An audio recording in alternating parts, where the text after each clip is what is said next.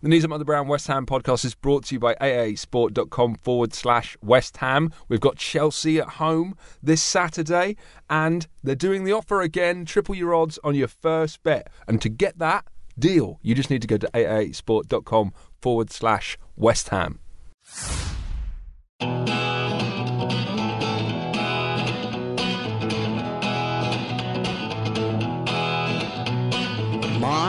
It's another pure grey morning, don't know what the day is holding, and I get up right home and I walk right into the path of a lightning bolt.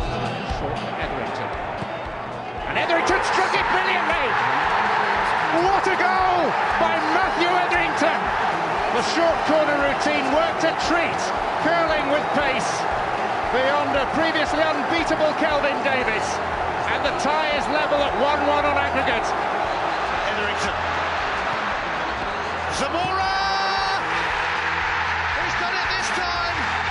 Bobby Zamora is the man of the moment, the man of the Millennium Stadium, and West Ham have the lead in the Championship playoff final.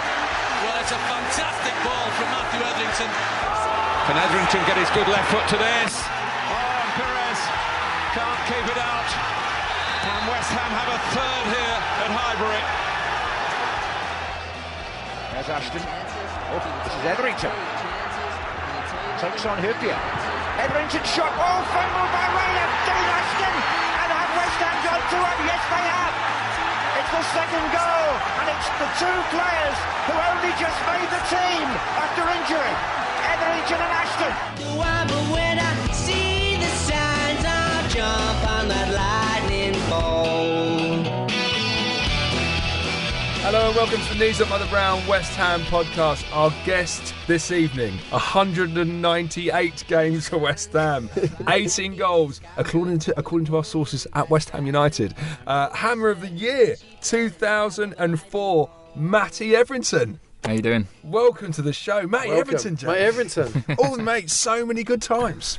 So many good Lots times. of good times. Yeah. It's always exciting seeing you on the ball. Genuinely. When you get someone who's tricky on the ball, it's always so exciting to watch. Yeah, I had some good seasons, so yeah, I was excited as well. So yeah, thanks for saying that. Yeah, well, I mean, we like our technique is to go through in chronological order, which we will do. But obviously, I mean, your style, Matty, pace, clipping balls into the box. I mean, it worked like a charm, didn't it? Yeah, in the West Ham I was quite direct, yeah.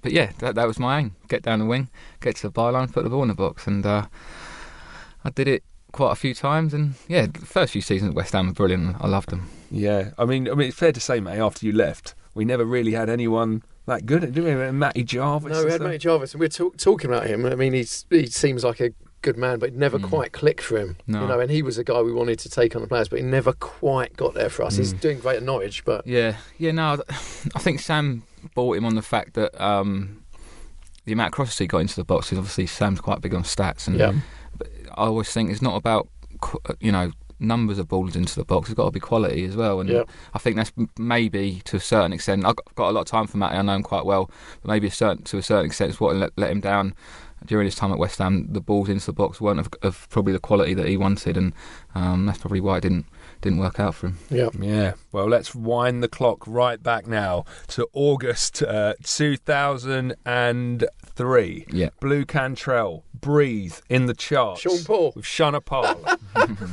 Big tune there in the charts.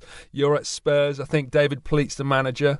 Is it? No, Hoddle was the manager. Hoddle's the manager. Yeah. Phone rings. Yeah. What happens? He pulled me after training one day and said, fancy going? And I was like, well, where? He said, West Ham. I was like, yeah.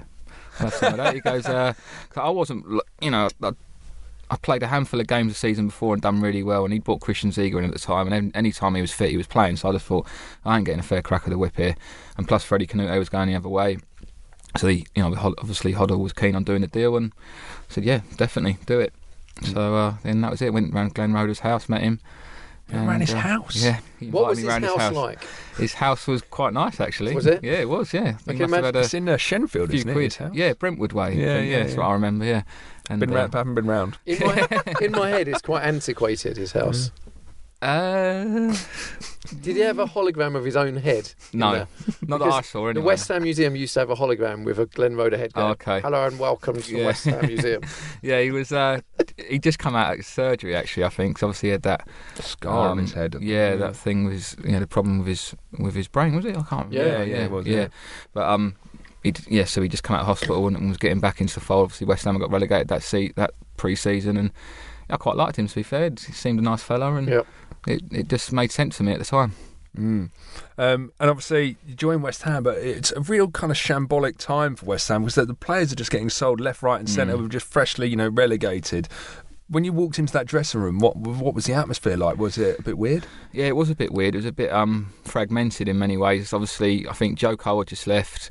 Defoe was looking to leave. I think he actually ended up leaving in the January transfer window that season, and Mickey Carrick was basically the only one that said he'd stay for another season and give it a go. So obviously when those sort of players are leaving, top quality players, you're thinking this could be a struggle this season. But we still had lots of quality in the team, and at the end of the day, West Ham's a huge club, innit? We didn't deserve to be in the Championship, and it was about getting the team out of the Championship and getting into the Premier League. When Roeder come, when you had that chat round his house, did he say to you, by the way, we're going to sell a lot of players here? He said there's going to be a big turnover of players, and obviously the majority of the players leaving are going to be the better ones.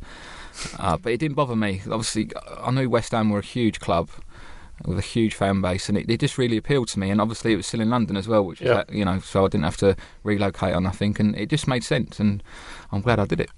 Yeah. So the first game of the season, I think 9th of August, Preston away, your debut. Word on the street, we're picking up players in the coach at service stations on the way there. That's the rumour. Was there any truth to that? No, I don't. Really? Not that I can remember. Anyway. Neil Mellor, I think it was. Yeah, didn't we pick up Neil Mellor en route? Right, yeah. I forgot about that. Yeah, he didn't train with the lads, so it's true. It is true, yeah. We did pick him up on the way. God, he actually done all right, Neil Mellor, to be fair. You thought he was stopping for Little Chef? Yeah. Yeah, it was it arranged, or was he just in KFC at Newport Pagnell? Hang on a minute. Yeah. Well, that's Neil Mellor, right? Your boots. He's doing kick-ups to the side, yeah. Yeah, he was. Obviously, it was difficult, but we did all right, I suppose. Did we win that game? Yeah, we did. We won. Yeah. I think we won 2-1 that day, and of course you set up a goal. You set up the goal, David Connolly. Yeah, that's it. Yeah. In front of the West Ham fans. Yeah. No, I actually remember that debut. I thought I did okay, so it was a, it was a relatively good debut. So I was happy with that. Are you nervous on a debut? Did you get nervous for matches? I was more nervous for the home game, especially because I was driving down. There's a pub on the left as you come. Say you're driving towards the Bobby Moore statue. Yeah. And you've got the ground on your right hand side. What's the name of that road called? Is it Barking Road? Yeah, Barking Road's the main one, and there's Bowling Pub on the corner. Yeah, that's it. So I'm driving down that road. There's a pub on the left about before that junction, about 300, 400 yards. I can't. Is it the captain or something like that? Anyway. Cut a long story short, there's a load of West Ham fans outside, and I've got the window down.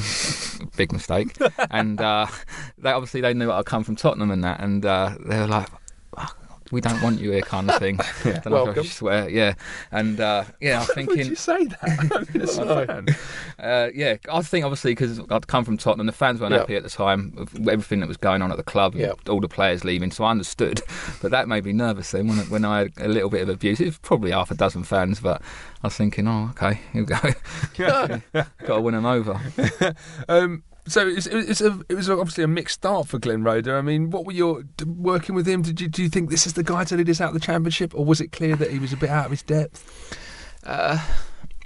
It's nice the way as I can put it. Like I said, he's a lovely fella, but he probably wasn't the man to get us out of the Championship, and I think that was clear for everyone to see, and hence that's probably why he left when he did, I think it was Rufus Brevitt who said on this podcast, it was I think Ian Pearce as well, that he couldn't handle the big personalities. Was that clear even when you joined the club? Yeah, definitely. He couldn't handle it, without a doubt. And when you got players ruling the roost and not the manager, you've always got problems, and first and foremost, manager's got to dictate to the players what he wants from them, etc. And that wasn't happening. So he had to go. The last player we had in the studio was Ian Pearce, and you've kind of taken over the timeline from here. I think you were shared like half a season together. And obviously a famous game in West Ham folklore was the defeat to Rotherham, which cost Glenn Roeder his job. And the word on the street was that West Ham were to kind of Premier League to go use the Rotherham changing rooms. I mean, what was your memories of Glenn Roeder's last game and getting changed on the coach? Yeah, we did get changed on the coach. Yeah, I forgot about that. My memory's shocking. Again, probably a big mistake, wasn't it? You know, if the opposition find out you ain't getting changed in their change room because, you know, we're Premier League West Ham kind of thing, it gives them an extra incentive, doesn't it? And it's not the right thing to do. I remember getting changed on the coach, and obviously we had a few big units in the team, so the change rooms were really small.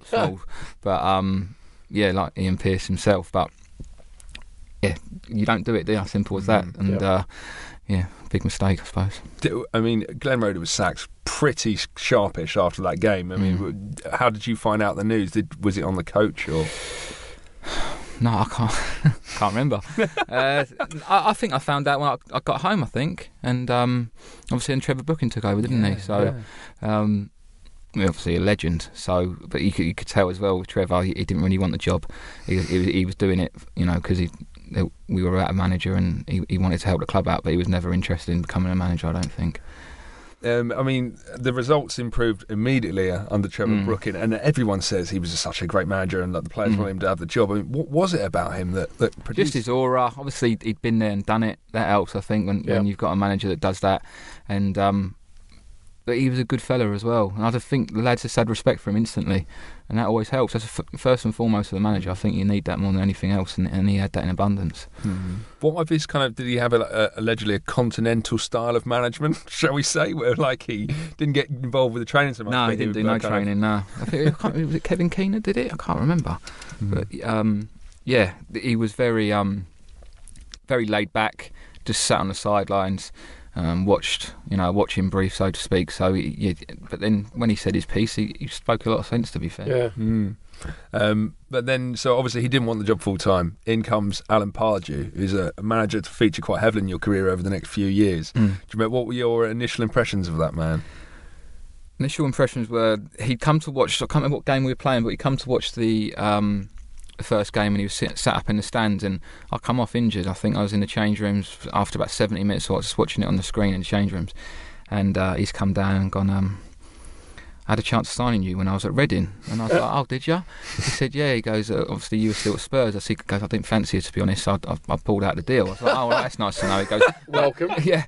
He said, but I'll tell you what. He goes, I made a mistake. He goes, I think you're a great player, and I'm going to build a team around you. So when he said that, I was like, that'll do me, So I was happy with that, and I played really well under him. I had a lot of time for him, to be honest. He was a good manager. That's such good man management, that, when you hear things like that. I think it's really good way to, psychologically, really strong, is it? Exactly, That's what they...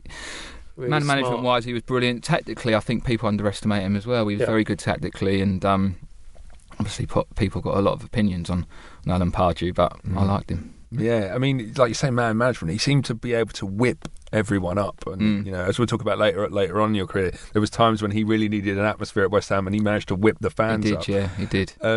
What was it? What was it about his man management skills that kind of got?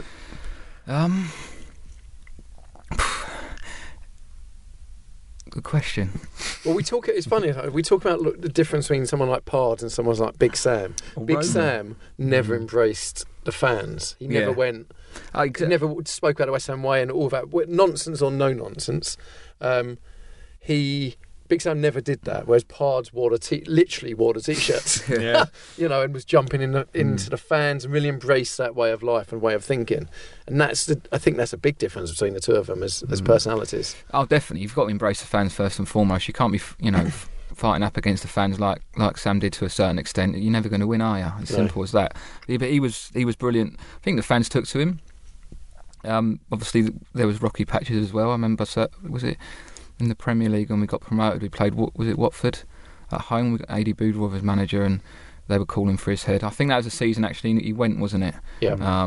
But obviously every manager goes through those periods. But on the whole, I thought he was top class, and man management wise, he just had the players on side. He was one of the lads sometimes, but you knew there was a line and you couldn't cross it, and he was very good in that respect. And all the players had a lot of time for him. Yeah, that first season he was in charge, obviously a difficult patch, but mainly it was just like a big run of draws that happened. A lot that kind of dragged us down. We were in and about, but the last 4 games of the season, I think we won 3 and drew 1 and got cemented our place in the playoffs. Yeah. I mean, were we fortunate to get into the playoffs, do you think, by the end of that first season? We definitely started over the line, didn't we, in respect to getting in the playoffs, but I think we were in the top 6 best sides in the league, without a doubt. There was no doubt about that. But I just think when you're playing for such a big club in the Championship, as we were obviously for West Ham, there's a weight of expectation from the fans. The fans are expecting you to win every week, which is fair enough, and they're rightly entitled to think that. But at home, there were some games. I remember us playing teams like Gillingham and that. No disrespect to them, but we're expected to turn up and win. And one game, I can't remember who it was against, but we were 2-0 up at half time. I remember fans weren't happy with the performance, which is fine. Which is fine. I can understand it, but when that's happening, you're thinking, what have we got to do here, kind of thing. So it was interesting, and it probably there was an added sense of expectation. But we got to 2 playoff finals under him. Obviously, the first one was a write-off, a horrendous game, and we were shocking on the day, as were Palace, but they got that goal, and the second year was much better. Yeah, I mean, so that first last game of the season, we got Wigan away, we're 1-0 down, minutes to go. Brian Deane scores last-minute equaliser, which knocks Wigan out of the playoffs and puts Palace in. I mean, it's unbelievable. Isn't it? Did you, that summer, obviously with the heartbreak that was to follow, did you think about that moment much? I'll be honest, no, because I was just devastated about losing. It's such a big build-up, and obviously the amount of fans that we brought to the game, everything about it. The chairman starts turning up for training and having a look over, and you're thinking, oh right, we might have a couple of big games coming up here, because you just realise the importance of it to everyone financially. Getting back into the Premier League, where obviously West Ham belong. There's huge pressure there, so it was more the disappointment of losing that game, not performing as we know we can perform. And then thinking I've got another season in the Championship, which isn't, it's a hard league. Yeah, it's funny hearing that from a player when, as a fan, it's very similar. Yeah. Like, I can't believe it. But before the heartbreak of the final, of course, there was 2 legs with Ipswich, which, I mean, you were man of the match, I think, for both of them, all very, very well rated. But the game that everyone talks about is obviously the second leg at Upton Park, the most frenetic, crazy atmosphere ever. I think the man came out with a horn to start proceedings. Yes, I forgot about that. For me, the greatest game I've ever seen at Upton Park. I mean, lots of people say that, to be honest. Yeah, it was a special night. Obviously, again, huge expectation to win the game, being 1-0 down, and I thought we played well on the night, but it took, obviously, I think around 60 minutes I scored, didn't I? And just the relief in the ground when that ball went into the back of the net, and I think Pards ran into the crowd. But when I've played the goal back before, which I've done many times, I'm not going to be shy to admit that. But just everyone went mental, didn't they? It was. I went mental. I took my shirt off. Yeah. It was what a feeling. I can't describe it. It's just. It was the most amazing feeling I ever had from scoring a goal. Simple as that. Yeah, I mean, watch it again on YouTube. I'm sure West Ham fans will remember it well. But I mean, what a strike, Matt! Yeah, I just call it so pure. And one of their players was sliding in, and it's gone under his leg somehow. I don't know how he's missed blocking it, but as soon as I hit it, it was in. And straight into the top corner. Yeah, amazing scenes. And then, of course, we go on to win that game. Yeah. Christian Daly controlling the ball with his nutsack, slotting it into the corner in for that as well. Oh yeah, set one up as well. I mean, at full time, what was the dressing room like? Yeah, we were bouncing off the walls. So it was amazing. Absolutely, one of the best nights I've ever had on a football field. Simple as that. Probably the best. The fans were tremendous. The noise in that stadium that night, I've never heard anything like it since, to be honest.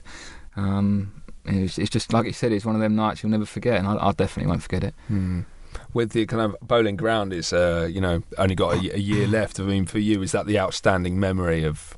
Well, it is for me personally, without a doubt. There's nothing that comes close to it. With just the whole feeling in the stadium that night. I think it was actually quite a nice night as well, wasn't it? It was blue skies and the lights were on, and just everything about it was special. Yeah.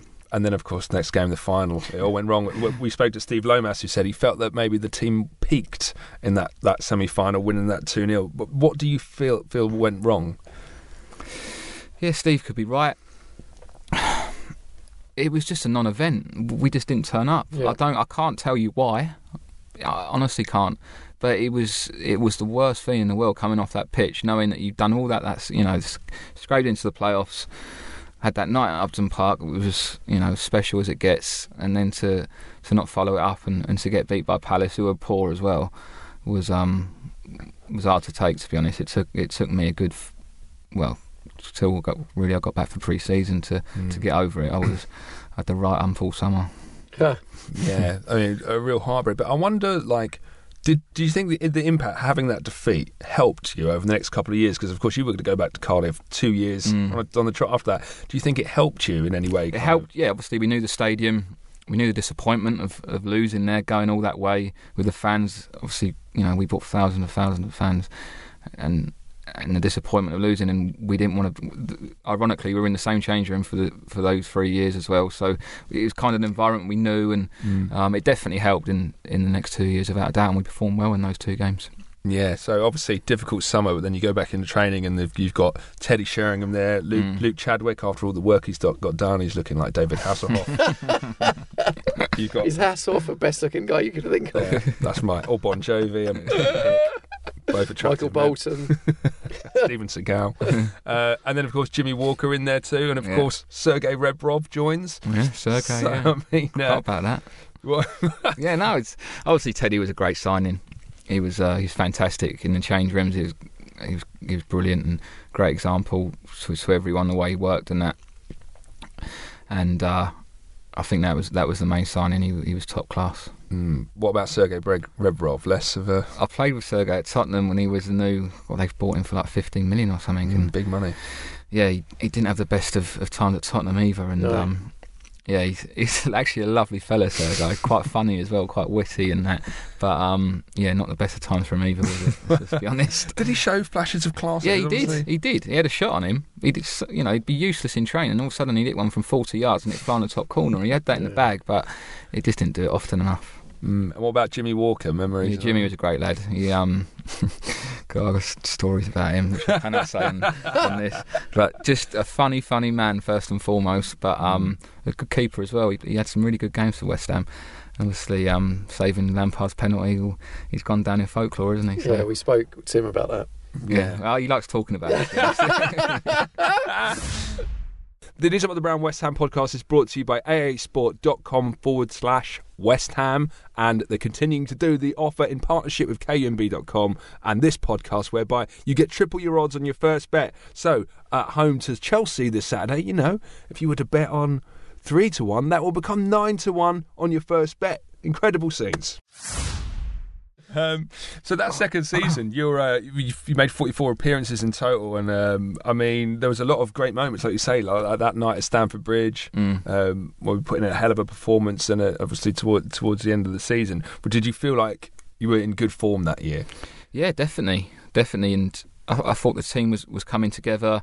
Pardew was instilling this team ethic that maybe wasn't there in that first, or not as much there in the first season under him, where we got beat to Palace. So things were coming together nicely, I thought. And again, we probably didn't perform to our full capabilities in the league over that whole season. But it's a tough league. You're playing Saturday, Tuesday, or Saturday, Wednesday, and it's not easy to recover. I know people saying, "Oh, you're a professional footballer" and all that, but you've got to recover, and sometimes mentally and physically. And it takes its toll on you.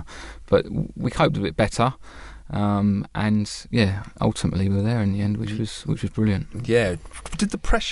Did it feel like it mounted after losing the first playoff final in that second series? Oh, without doubt, yeah. I've never felt nerves like it before that playoff final against Preston. Because we just thought we cannot get beat here. We can't, one, we wouldn't be allowed back in East London, and two, just that disappointment and knowing you've got to go through it all again. It was. And like I keep saying, West Ham need to be in the Premier League. It's as simple as that. And we had the weight of expectation on our shoulders. But like I said, we got there. So that that was the be all and end all. You kind of touched on it there. It was a difficult season, but the end of it, really, we went on a tremendous run. I think we lost only one of our last 10 games, so a hell of a run of form. And then to get into the playoffs and then play Ipswich again. So going into the playoffs this year, were you a bit more confident? Did you feel like we're much more of a better team? Oh yeah, without a doubt. Yeah, I thought we were much better than the season before, and obviously every manager makes bad signings, but I think on the whole, Pardew's signings were decent, and they helped the team. Obviously, Mickey Carrick leaving was a blow. He was top class, but we were definitely more well equipped to go to the final and to win it. So Ipswich, you're playing them again in the playoffs. First leg this time at Upton Park. I think it was Ian Westlake who just manhandles you over both legs. Yeah. It's noted in match report you'll read. But we go 2-0 up and then throw it away in the second half. We did 2-2 in that first leg. Yeah. I mean... Yeah, that was... we come back in the change room after that game and thought, we might have blown it here. We were devastated that they'd come back into the game, but then we went to Portman Road and it was the Marlon and Bobby show, I think, and they were brilliant on the night. Yeah. And it was a great team performance, to be fair. Everyone done their bit, but we absolutely battered them. And... that was a really good night. Ipswich was sick of the sight of us, weren't they? Two playoff. We're surprisingly good in playoff semi-finals. Cardiff last time, we just kind of walked past them, didn't we? Yeah, true. Yeah, remember that. Was the atmosphere different after this semi-final playoff? Was the dressing room like, okay, now it's... It probably was. Yeah, after the Ipswich game. Probably led by myself because I'd scored that goal, but I was like, right, we're all out, and we celebrated, which was fine. The playoff final wasn't for another couple of weeks, I don't think, but this time was more of a, and I think the manager said as well, he said, right, we ain't done nothing yet. We've got to win this final. Simple as that. And we were like, yeah, you're right. Does it help when you've got, I guess, someone like Teddy Sheringham who's been there and done that and has won lots of stuff, to suddenly go, guys, this is only the beginning. Yeah, no, definitely. Obviously, Teddy'd won Champions League finals, and that, so it's a bit different. But that experience is priceless. And Teddy's one of them that would, the top players, when they do well, they want to do even better the next week. Yeah. And that's what Teddy tried to install into us. So the Preston game, the final, nervy kind of initial start. You go close, but Tommy Repka's up there hitting the post. I know, yeah. What was that about? Tommy could be anywhere during the 90 minutes on the football pitch, couldn't he? He was here, there, and everywhere. But often not on the pitch. Yeah, very true. God, he was a character. But I thought we deserved it in the end, and obviously I've supplied the cross for Bobby for his scuff finish. But they all count, didn't they? It was a good finish, to be fair. He put it into the corner, but he wasn't the truest of strikes, was it? But, that was when that goal went in. We knew we'd won it, really. Really? So, full-time celebrations must have been something. Yeah, they were good. Probably Jimmy Walker led them all. As he always does, on crutches. Yeah, he was on the dance floor, and the physio and the doctor were like, "What are you doing? You just done your crease shirt," and he was like, "I don't care." He had his crutches in the air. It was brilliant. It was obviously they're good times. If you don't celebrate those times, you're not going to celebrate nothing. Did Pards pull you aside and say, "Look, lads, you saved my job"? He didn't, but we kind of knew that anyway. To be honest, and. Brilliant times. That was an amazing day. Yeah, it's kind of like a sliding doors moment. We lose that playoff final. You wonder if Pardew would be at Palace. It could have been it for him. Yep. Yeah, without a doubt. But of course, what happened the following season after that? So we're now at 05-06. I mean, the start of that season was going to be something really special. And coming in that summer, a good pal of yours, James Collins, comes in, signs the club. When you immediately did you meet him for the first time that summer? That was it. Yeah. And did you think this is a top man? I'll be completely honest. Me and Ginge weren't. Obviously, we're acquaintances. We were in the same change room and that. But I was closer to other different lads than I was Ginge at the start, but we just grew closer, I suppose. I don't know why, but we just did. He's a top man, Ginge. Yeah, and he's still there now. Still there now. Yeah, exactly. And whenever called upon, I always think he does a decent job. Obviously, he's going to struggle, I think, this year with Tompkins and Reid. They're playing at the minute, but you've got Ogbonna as well. He's probably fourth choice, isn't he? But it's not a bad fourth choice to have, is he? No. And he might appreciate the rest because he's got a busy summer next year. He has indeed. I spoke to him at the weekend actually, and he was buzzing. They were all buzzing and well overdue, I think, in Wales. You did, just on the subject of Ginge, you tweeted that West Ham were kind of letting him go. Is it difficult now? He chose to stay, didn't he? Or I don't know the actual situation of what happened. Is it difficult from his point of view to? I mean, he seems like a man who just gets his head down and gets on with it. Yeah, he didn't want to go. It's as simple as that, really. He wanted to stay at the club, and he was hearing things from different people. You know, there's a million agents out there that are trying to wheel and deal and say this, say that, and he was just hearing things that the club were trying to get rid of him, and he was just disappointed with that in that respect. But I think Bonner got injured just round about the window or a week before the window, and I think any chance of him going then was squashed, obviously, because they needed cover for Tompkins and Reed then, so it didn't happen, and he's only got a year left, hasn't he? So it'll be interesting to see what happens in January and obviously then in the summer. Yeah. Going back to 2005, so obviously atmosphere around the club must have been incredible. Returning to the Premiership, you've done your job. I mean, and then you go out and have a great start of the season, won 4 of the first 6 games, and I think everyone had written West Ham off more or less. No, they had. Yeah, I spoke to a few people actually, and they're all saying that we were certainties to go down. But we had a young, hungry team at that time, really hungry, and we had a point to prove in the Premier League, and we were doing that. We got off to a flyer. Anton Ferdinand especially. He cemented himself and became a really good player. Yeah. Anton and Gabs were a great partnership centre half. They were really, really good. Both, decent on the ball and had a bit of pace as well. Like I said, it was a young team. Nigel and Hayden in the middle, full of energy again. Pardew brought Yossi in that season. It was a great signing, Yossi. And me on the other side. It was a decent little team. Yeah, you mentioned that name there, Nigel Reo-Coker. Obviously, he'd been made captain the season before. I mean, as a character, he seemed a bit challenging, shall we say? I don't imagine he was much of a laugh. What are your impressions of playing with him? Do you know what? He was a decent enough player, Nige. Very strong on the ball. The only problem I think he had, and that's why he probably didn't go on to the places where he thought he was going, is because he thought he was better than he was to a certain extent. You always got that sense about him. Yeah. Thought that. But he had some very good games for West Ham. When he was running with the ball, players, opponents couldn't get near him because he was so strong. But yeah, maybe it just everything that went on and the success at West Ham, and then obviously moving to Villa, it probably just got a little bit to his head a little bit too much, and that's ultimately what cost him. Yeah, because now I think he's playing his trade in Canada, isn't he? He's playing with Drogba now, isn't he? Montreal, I think. Yeah, maybe it has worked out then. Doubt they're on the same wage. So the start of that season, Pardew and Wenger kicking off on the touchline. Yeah. What is that like as a player when you see a manager? I find it funny. Yeah. You would, wouldn't you? I can't stand Wenger either, so it was brilliant. Yeah, Pardew wasn't having none of it, and that was we won that game, didn't we? Yeah, we did. Yeah. I think didn't you cross it? I crossed it, for Harewood. Yeah, the last one it was. I remember a celebration. Yeah. I was going mental. Pardew.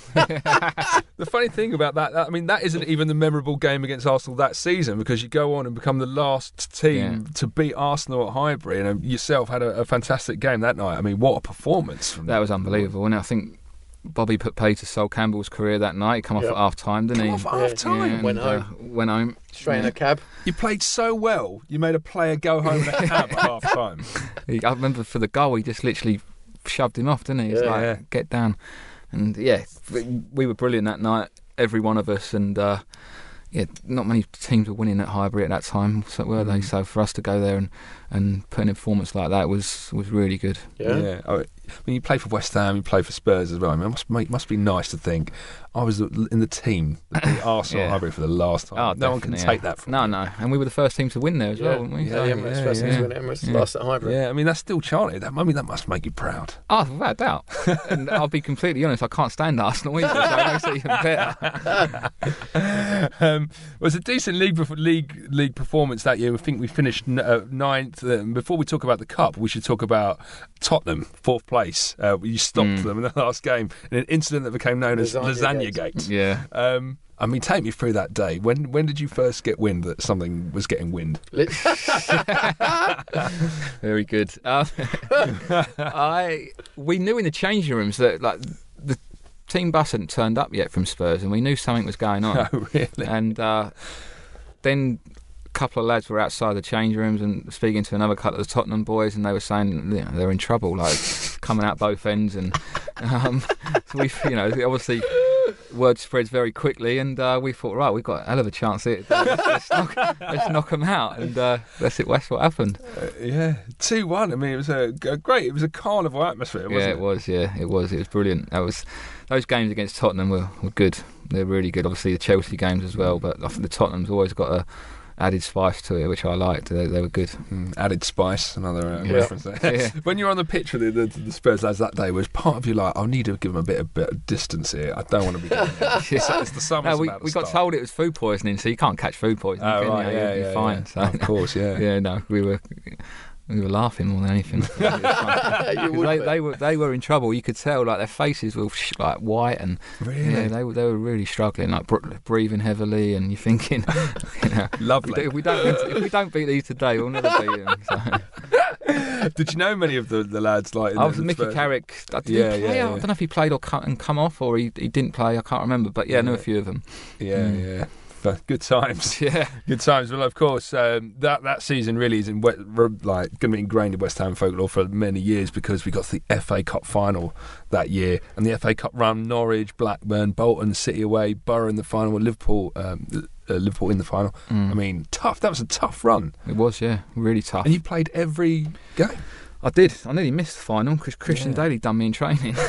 And I was devastated when he done that, because my ankle just completely went from underneath me and the ligaments snapped a lot. So I had 3 weeks to get fit, and luckily Part said if you get fit enough, you're playing. So I just worked my backside off for 3 weeks, night and day, and luckily I was all right to play in the final. So that was a hairy moment, to say the least. Yeah, I mean, Christian Daly, I mean, it's a man we've been trying to hunt down for several years now. He's a man of mystery. I mean, what are your thoughts on him, obviously, aside from that tackle? Great lad.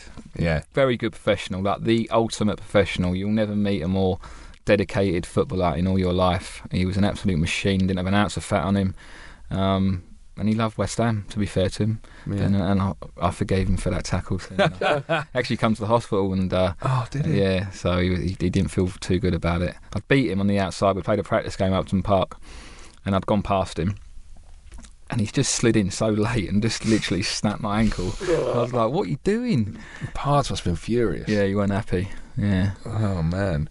So the semi-final... Borough, Villa Park, 78 minutes. Harewood smashes it in there. Good goal. Yeah, very good goal. What were your thoughts? What were your memories of that day?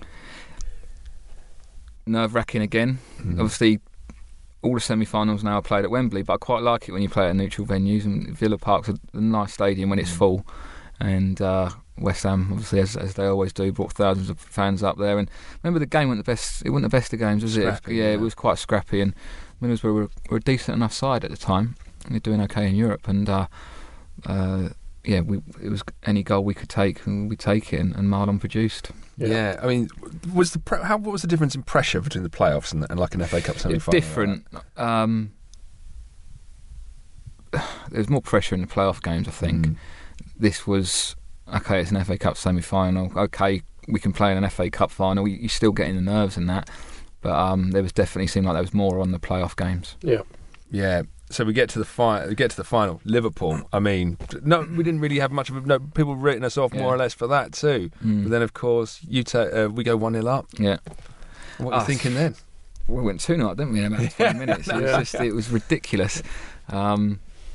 I honestly thought it was our year. I really did. Obviously, it was the own goal, the first one, and then Dino scored the second one from my scuff shot. It was the most horrendous shot. I don't know how he's filled it. And Dino's got in, and all of a sudden you're thinking, right, we've got a hell of a chance now. Liverpool fans were stunned, and they got a goal just before half time, didn't they? Yeah, Cisse was it? Yeah, and if we could have gone in at half time 2-0, I'd have fancied us to go all the way, I think, and to have won it. But again, we were still 3-2 up with a couple of minutes to go, and we all know what happened then. I don't like talking about it. When it gets to 2-2, I mean, were you like, oh, we've done it, we've lost it now, we're not getting this back? No, we were still in the game. We were playing well, weren't we? Yeah. So I didn't think that at all. And they'd put in a lot of effort to actually get it back to 2-2. And Conch had his cross come shot. Yeah, he maintains it's a shot, by the way, going in over the weekend and said it was a shot. No chance. Is that a shot? It's a cross all day long. But yeah, went in, great goal. And I come off after about 75, 80 minutes. I'd done well to last that long, so we had no training beforehand. And I was actually on the bench next to Ginge and saying, my words to him were, imagine the night we're going to have tonight. Oh, no. Put the bock on us, I think. Oh, no. Well, I think you came off in the 85th minute. 85th was so, it? like, right. you're so close, you can taste it. Yeah. What was it? He scored with about a minute to go, did he? Yeah, it was like bang on. I think it's just like 89 minutes and 50 seconds, something like that. I'll blame Scaloni. Yeah. What's he doing? I don't know. So, only he can answer that. So Scaloni apparently at the party afterwards was just inconsolable. Is that your memory, or did you not even dare look at him? I don't think I looked at him. Obviously he was devastated, and all the lads were. Yeah. The last time West Ham won the FA Cup was 1980, wasn't it? So we were that close to go down in history of this unbelievable football club. So yeah. It still hurts me now, to be honest. Big time. That was the only time, 10 seconds before Gerrard scored, was the only time I thought, we're going to win the FA Cup. In your life. Literally, I just thought, up until that moment, I thought, there's no way we'll get through this. And I thought, we might actually. And I remember people around me were just starting, everyone was so nervous, they're just starting to sing Bubbles. And it was just starting to happen. And then, boom. The thing is, like, it's not only Gerrard's last minute equaliser. You've got Het Marlon missing a chance in the last on his leg with cramp. Yeah. His ankle. I think his ankle was knackered and he couldn't put any weight on it. Yeah, and our penalties at the end were a shambles, weren't they? Let's be honest. Did you practice? Yeah. No. But I'd like to think if I was still on the pitch, exactly, I'd have definitely took one. And but yeah. I just remember Anton's one, and it was feeble, wasn't it, to say the least. When you heard he was taking penalties, were you like, really? Yeah. I think it was more of a case that whoever put their hand up, and to be fair, you've got to have some balls to put your hand up in an FA Cup final and take. So all credit to them. But it helps if you stick the ball in the back of the net as well. Yeah. And I mean, this kind of the end of an era, that game, really, because the wheels kind of came off a bit the following season. The owners changed. You got Tevez and Mascherano. Dean Ashton refers to that kind of period of West Ham as like really happy-go-lucky, and everyone's just loving it and like really good. Did you feel it change over the summer, or was it more kind of gradual than that? I think it was when obviously the new owners took over, the Icelandic owners, and Tevez and Mascherano come in. That's when you really sensed it was changing, yeah. It was I've got really fond memories of that time because, as you say, it was a really young, hungry team, and it felt really exciting under Pardew, didn't it? And it just felt like FA Cup final and a good run in league, and then suddenly it all just went from amazing to just all fell apart. And obviously, we didn't get off to the best start of that season, and maybe there was a bit of complacency on us as players, our behalf. We weren't performing the way we were performing the season before, so we've got to take some blame for it as well. But we were losing. I think that was around about that time when we lost that game to Watford, who had just got promoted and they were bottom of the league, and we were horrendous on the day. And I remember the fans shouting, "You're not fit to wear the shirt" and all that. So they weren't happy, And I think the Icelandic owners had a different vision for the club, and I don't think Pardew was part of it. But I think without doubt, he should have been given time to turn it around. That was a no-brainer for me. Was it the addition of Tevez and Mascherano in the changing room? Did it create? No, they were good lads. They were good lads. There's nothing like that. But just, I don't know. It was just the club had a different feel about it. They didn't speak much English. He had an interpreter with them 24/7, even on the training pitch and that. So, but we had a good core group of boys who really got on, and they didn't disrupt that in any way. They were good lads, to be fair. They weren't wrong ones or nothing like that. But the club just felt like it was going in a different direction, and obviously then Pardew went and they brought Kerbishley in. Yes. Whenever you speak to, very briefly, do you ever speak to Hayden Mullins anymore? I don't speak to him anymore. No. I wonder when he looks back and he thinks I used to keep Mascherano off. Mascherano was unbelievable in training. Really? I can't tell you how good he was. I couldn't believe Pardew wasn't playing him. I was like, what's going on here? He was negging people for fun. I never knew that. Well, I just assumed he was. No, he was a joke. Really, he was an absolute joke. Yeah, he was better than Carlos in training. Carlos didn't really. I wouldn't say he didn't try in training, but he wasn't interested. I think think with Carlos more than anything, it was about I'll do it on a Saturday. But Mascherano in training was as good as I've seen, to be honest. I mean, how was Hayden Mullins keeping him out of the team? Maybe Pardew was going. Do you think Pardew maybe was going? Well, no, I'm going to prove a point. A bit of loyalty to my maybe just prove a point. Hayden and Nigel season before were brilliant, to be fair to them. You know, they were very good. Hayden was very calm on the ball, very reassuring, and played that holding midfield role really good. So, but I mean, what's Mascherano done? Yeah, exactly. Yeah, apart from all those Champions Leagues he's won. Yeah, I know. Incredible. So obviously, like you say, Pardew gets sacked, and Curbs comes in. Thoughts on Alan Curbishley? Was it the right man? Honest opinion, he weren't my cup of tea.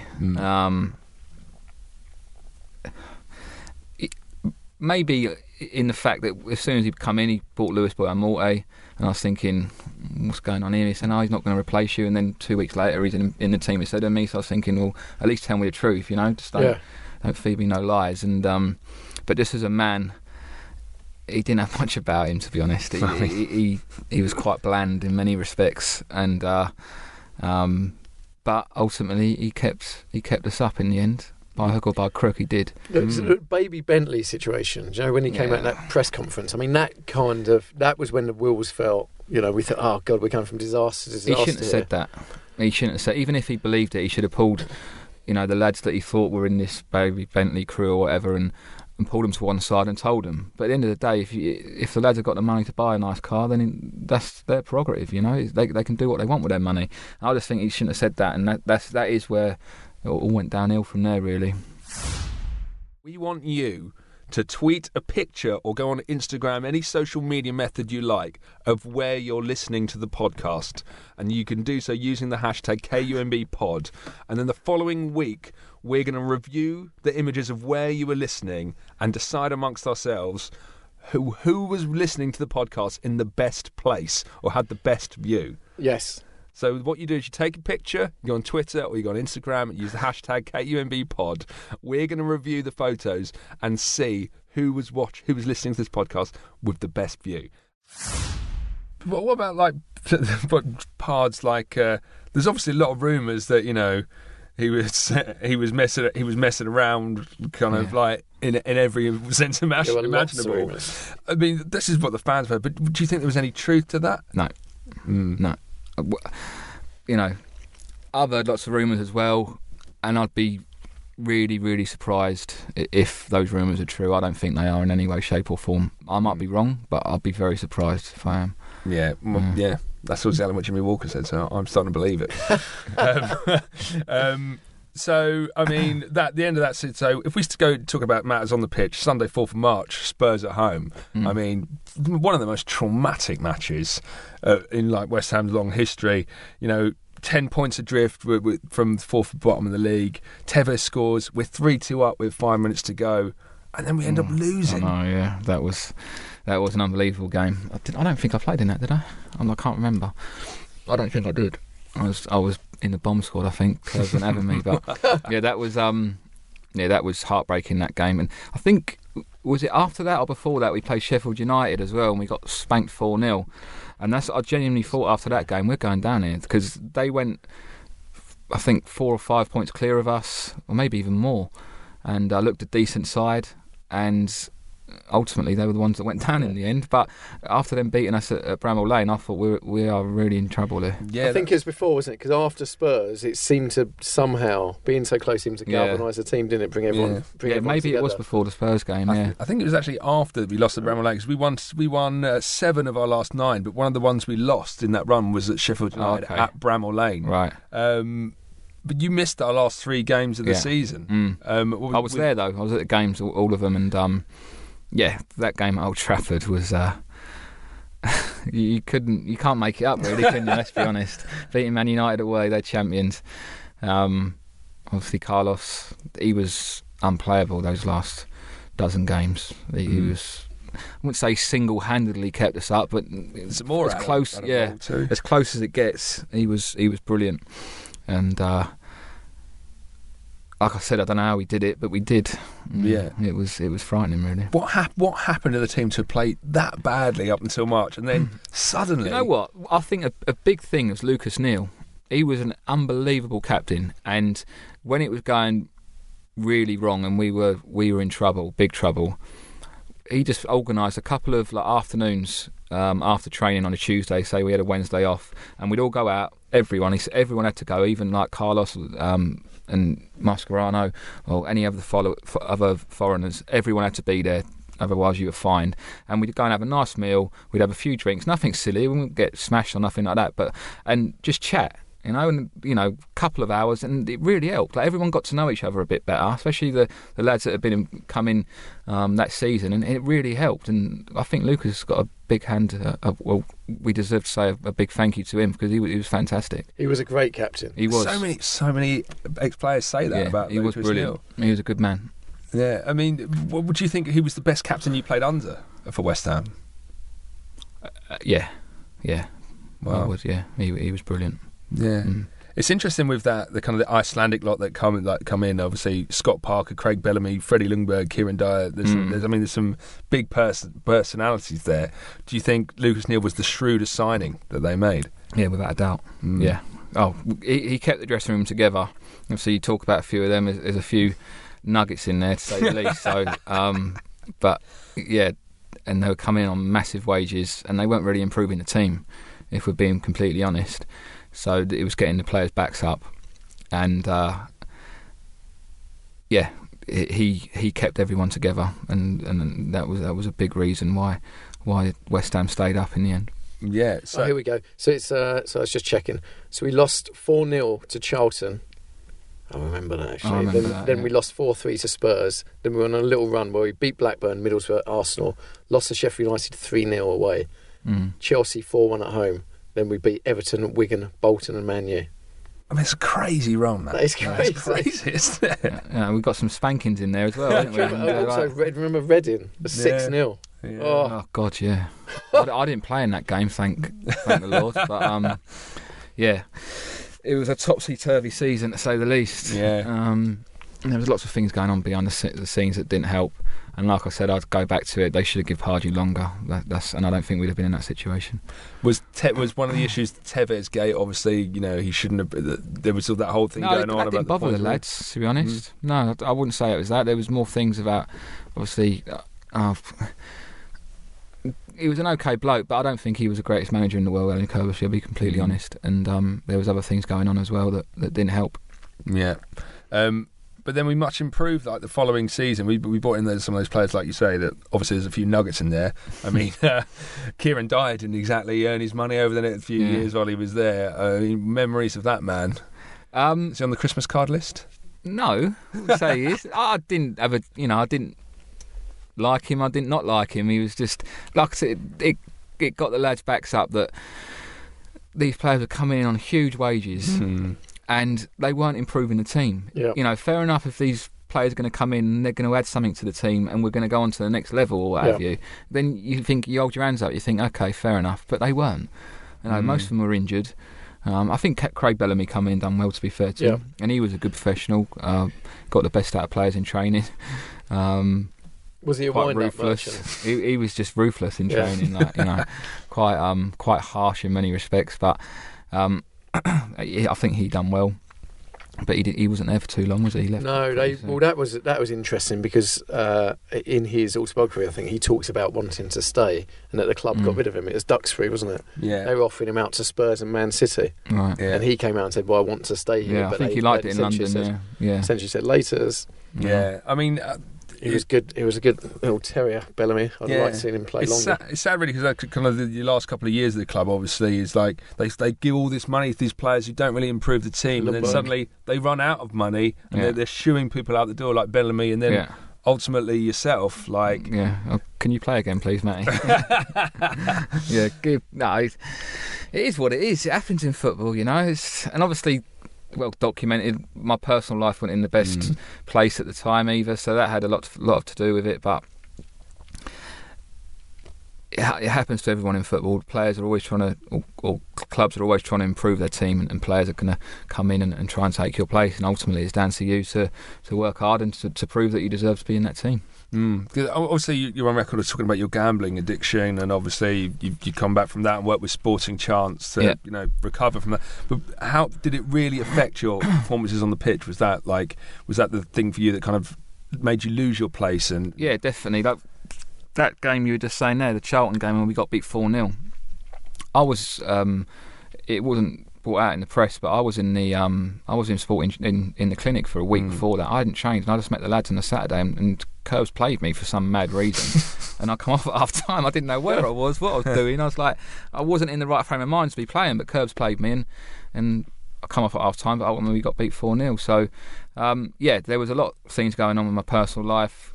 Obviously down to myself. I don't blame anyone else. I made the decisions I made, but it just didn't help, and that probably where the first few years were brilliant, I thought, at West Ham, and I'd done really well. The last couple of years, I probably didn't. I had the odd glimpses here and there, I think, but on the whole, I didn't perform the way I wanted to perform. Yeah, I mean, could West Ham have handled it better? Was it the case that maybe you shouldn't have been playing, or? Well, I think that game I shouldn't have played. On the whole, West Ham were brilliant. I'm not going to sit here and say they weren't, but I just think, like I said, I'd been in Sporting Chance Clinic the week before, the whole week leading up to that Charlton game, and Curve said, I'm going to play you, and I was like, well, okay. But it probably wasn't, looking back on it now, obviously hindsight is a wonderful thing, but I probably shouldn't have played. Yeah, and obviously there's lots of rumours that allegedly your gambling debts were catching up to you in terms of training, like people coming outside and asking for money from you or trying to collect extra bets. I mean, did it ever get that bad, or? Yeah, I'm doing a book next summer, and there's about a million stories in there that you probably won't believe. It is quite shocking. I've been obviously talking about it to the ghostwriter these last couple of months, and I've tried to block most of it out. I've obviously been trying to re-jog my memory now, and look, when I'm telling these stories, it's quite shocking. And obviously, a big part of that time was my last couple of years at West Ham. So I'll save it for that. Yeah, of course. I mean, that book is going to be obviously. It'll be. I just, I'm not saying it's going to be the best thing or anything like that, but it'll be very interesting reading in respects that some of the things that I was doing when I was gambling were just plain stupid. So. It'll be a decent read. So on the forum, Penfold711 said, is there enough support available for people out there, particularly in football? This has been talked about so many times. Like, obviously, we're in a real macho business where if to admit a weakness, or if you've got a weakness, people thrive on that. Fans thrive on it. I get so much stick when I was playing after I come out, and obviously the gambling stuff was saying, Lennis a tenner, Matty, all that, and you've got to be strong. But so people, I've had so many agents call me up saying, can you speak to such and such a player? He's banging trouble. His missus has left him. He's in all this debt. And I've gone, I'll speak to him, no problem. Not one of these players. I've probably had a dozen phone calls. Not one of these players has actually called me because they don't want to admit defeat. And they don't want to admit they've got a problem because they perceive it as a weakness. So maybe more can be done. The PFA obviously got Sporting Chance, which is a great organisation. But first and foremost, the people that, if you've got a problem, you've got to actually admit it yourself and come clean.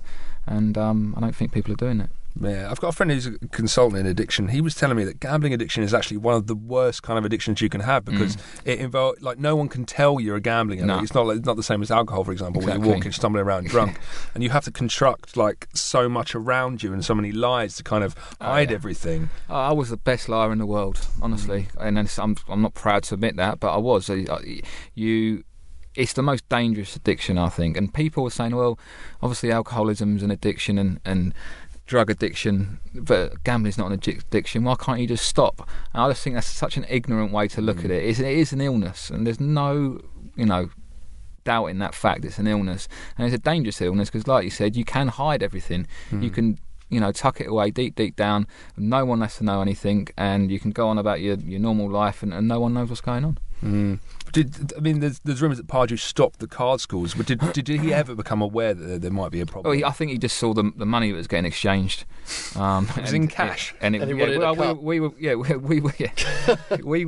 bringing $5,000 cash per person to every away trip, and then if someone's got winning and got 15 grand on them, you can I have 5 off you, and you jot it down, and people were losing 15-20 grand in one trip, which is, looking back on it now, which is absolute ridiculousness. But it was what it was. It happened.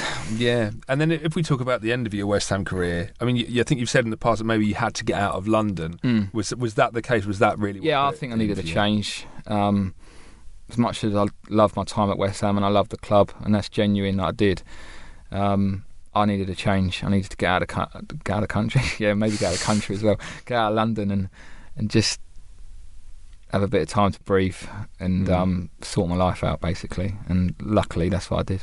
Yeah, and then you went to Stoke, and you carried on, had a great few years there. I had some good times at Stoke, to be fair. See the cup final and the semi-final, scoring at Wembley, which is a dream of mine. But again, got beat in the final, so 2 finals, 2 defeats. But there we go. So a few questions quickly from the forum. Fozzie, Mr. Kirby says, do you think you could have played for the senior England side? Yeah, I think I was good enough, and that's not me being big-headed. I think that's me being realistic. And there was times, definitely when I was at West Ham and at Stoke, little periods where I was good enough to play for England. Yeah, I mean, definitely. Like we had no one really on the left wing who could do what you could do in terms of getting balls in the box. No, I genuinely, that's one thing that I probably regret now I've retired. I never got that call up, but ultimately it wasn't down to me, was it? It was down to whoever was picking the squads. We always have a little bit of a beef about it, the fact that West Ham players seem overlooked by. It was the same at Stoke as well. Yeah, I don't know what, the thing that bugs me is Roy Hodgson always goes on about, and previous managers, I'm going to pick players on form. It's not true. Yeah. No. If players are picked on form, then Aaron Cresswell should be in the England squad. It's as simple as that. But he ain't. Pink Palermo, we've kind of answered this, but I'm going to ask anyway. Was a goal against Ipswich Town the greatest ever moment in your life? Obviously, the birth of my daughters has got to be up there as well. But that's what I like. Yeah, that was. That was, like I said, the feeling I got from that goal was ridiculous. A guy called I've Got Curly Hair Too said, where's your 2006 Cup Final shirt? Boxed up very tidily and neatly in my garage. Wow, in the garage? Yeah. You've played for a lot of Marmite managers. Fry, Hoddle, Roeder, Kerb, Zola, Pulis, Hughes. You have. Who gave you the best bit of advice?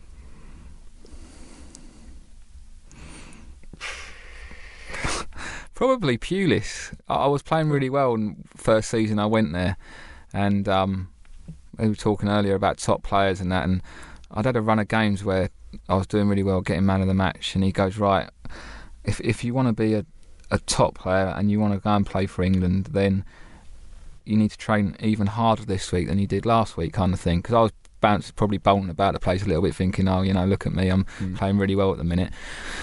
And he was like, you can kick on another level, but I never did, unfortunately. But I thought that was really, and that's why the best players are the best players. Apparently, Ronaldo works tirelessly in training and always looking to improve, and that's why they are the best.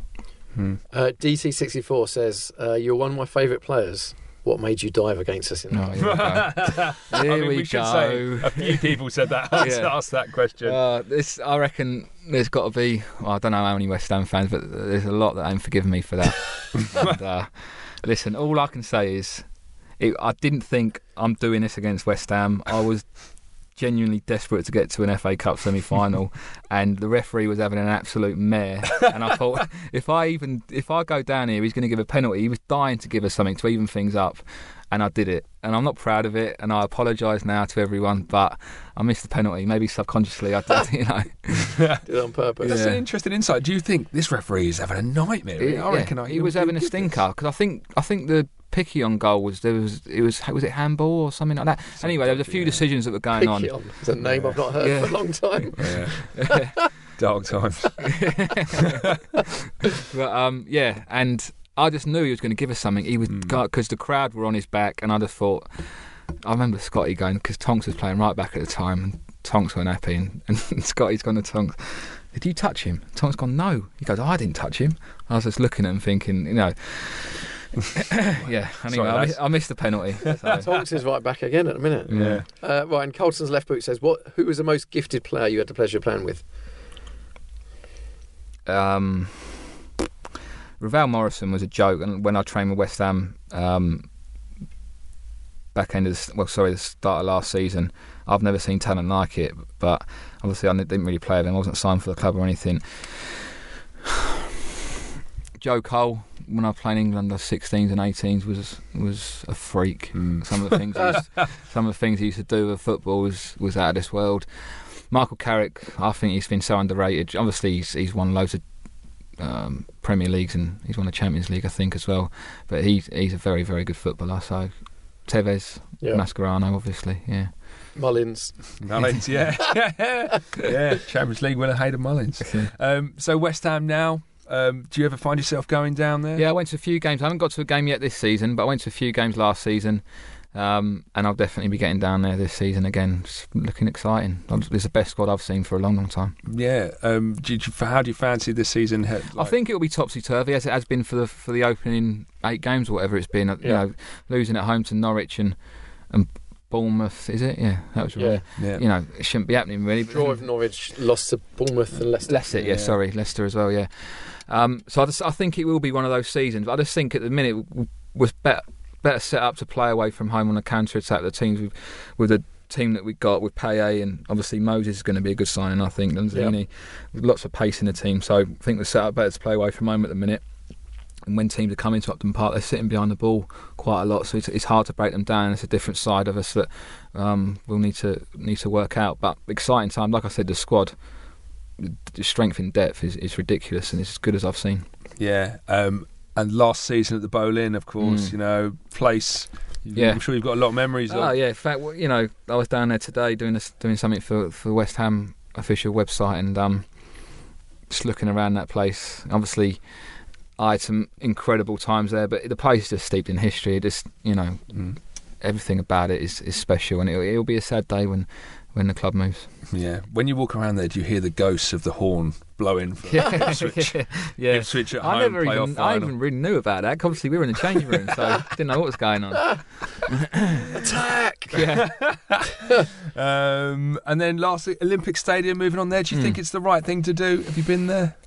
I haven't actually been in the stadium. No, I've drove past it quite a few times. It probably is the right move. Yeah, as sad as it is to leave that special ground, it probably is the right move. And you have to say everything the chairman have done since they've come in so far has been good, and for the good of the club. And I can't see why this won't be either. Yeah. And now to the future. I mean, you've touched on it there. You've got the book coming out, which is going to be explosive. Can't wait to read that. And of course, you're working with X-Pro now. Is it the charity? Yeah, doing a little bit with them. On and off. Just charity work for ex-professionals that are struggling really in the game, or out now they've left the game. And playing lots of golf. And it's a long-term goal, coaching. Yeah, long-term goal. I want to get into management. I've done my B licence in the summer. Enjoyed it, found it really interesting. But I want to get into coaching, a lower level academy or something like that. To start off with, try and learn about myself as a coach, the way I'm, what I'm good at, what I'm not good at. But yeah, long-term goal is to become a manager. And any other teams starting with West Ham you might be keen to manage? Maybe the ladies team, for example? I'd definitely be interested, but obviously they've got a manager at the minute. It doesn't seem like it's going too well, but and that's putting it mildly. But yeah, who knows? I'll definitely be interested if I had the opportunity. But from what I hear, the chairman is pretty happy with who he's got at the minute. So we'll see. We'll see. Yeah. Campaign begins. Yeah. And what kind of management style of all your managers? Which one do you look at? Obviously, probably not Glenn Roeder. I think you've got to try and take a bit from everyone. To be honest, I don't know. It'll be interesting.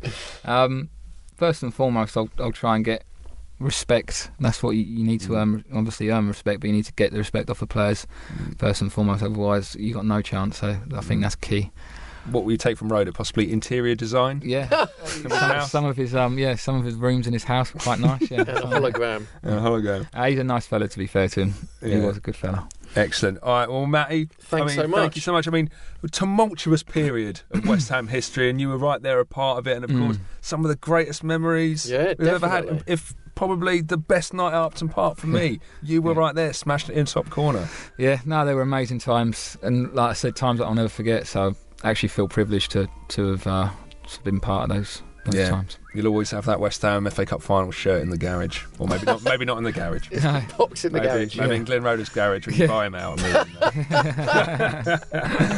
Wonderful time. And you're on Twitter too, right? I am, yeah. So feel free to abuse me on Twitter or anything like that, and as most people do. You don't need to give them any reason to abuse. Yeah. They'll do it anyway. I know. Yeah. We just get blocked straight away. I don't even bite back anymore. So what you say? Chelsea at home this weekend. Quick prediction for that one. Palace, isn't it? Oh yeah, well, it's pre-recorded. Oh, sorry. Okay. Forgot about that. We smashed Palace at the weekend. Chelsea cut 5-0 against Palace. Chelsea next week. Well, it's very cliche, but it wouldn't be a better time to play them, would it? They're in turmoil at the minute, so they're all over the place at the back. So you got fancy chances. It could be a famous West Ham win. Yeah, take that. Is that you that positive? Yes. Yeah, 3-1 West Ham. You never know. What a day that'd be. You never know with West Ham. Very true. Thank you very much, Matt Everton. Yeah, Matty, thanks so much. We'll speak to you next week. In the meantime, come on your irons. Come on your irons.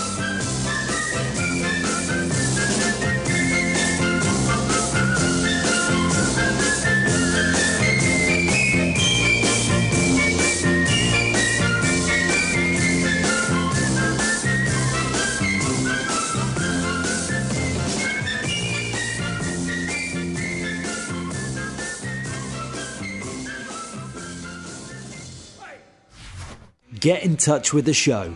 Email us at podcast@kumb.com.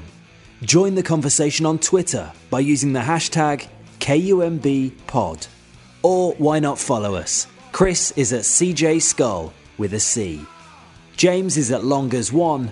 And Graham, editor of KUMB, is at kumb.com. If you're on Facebook, be sure to join the KUMB group for all the latest news and gossip. There's also the KUMB forum for all kinds of chatter.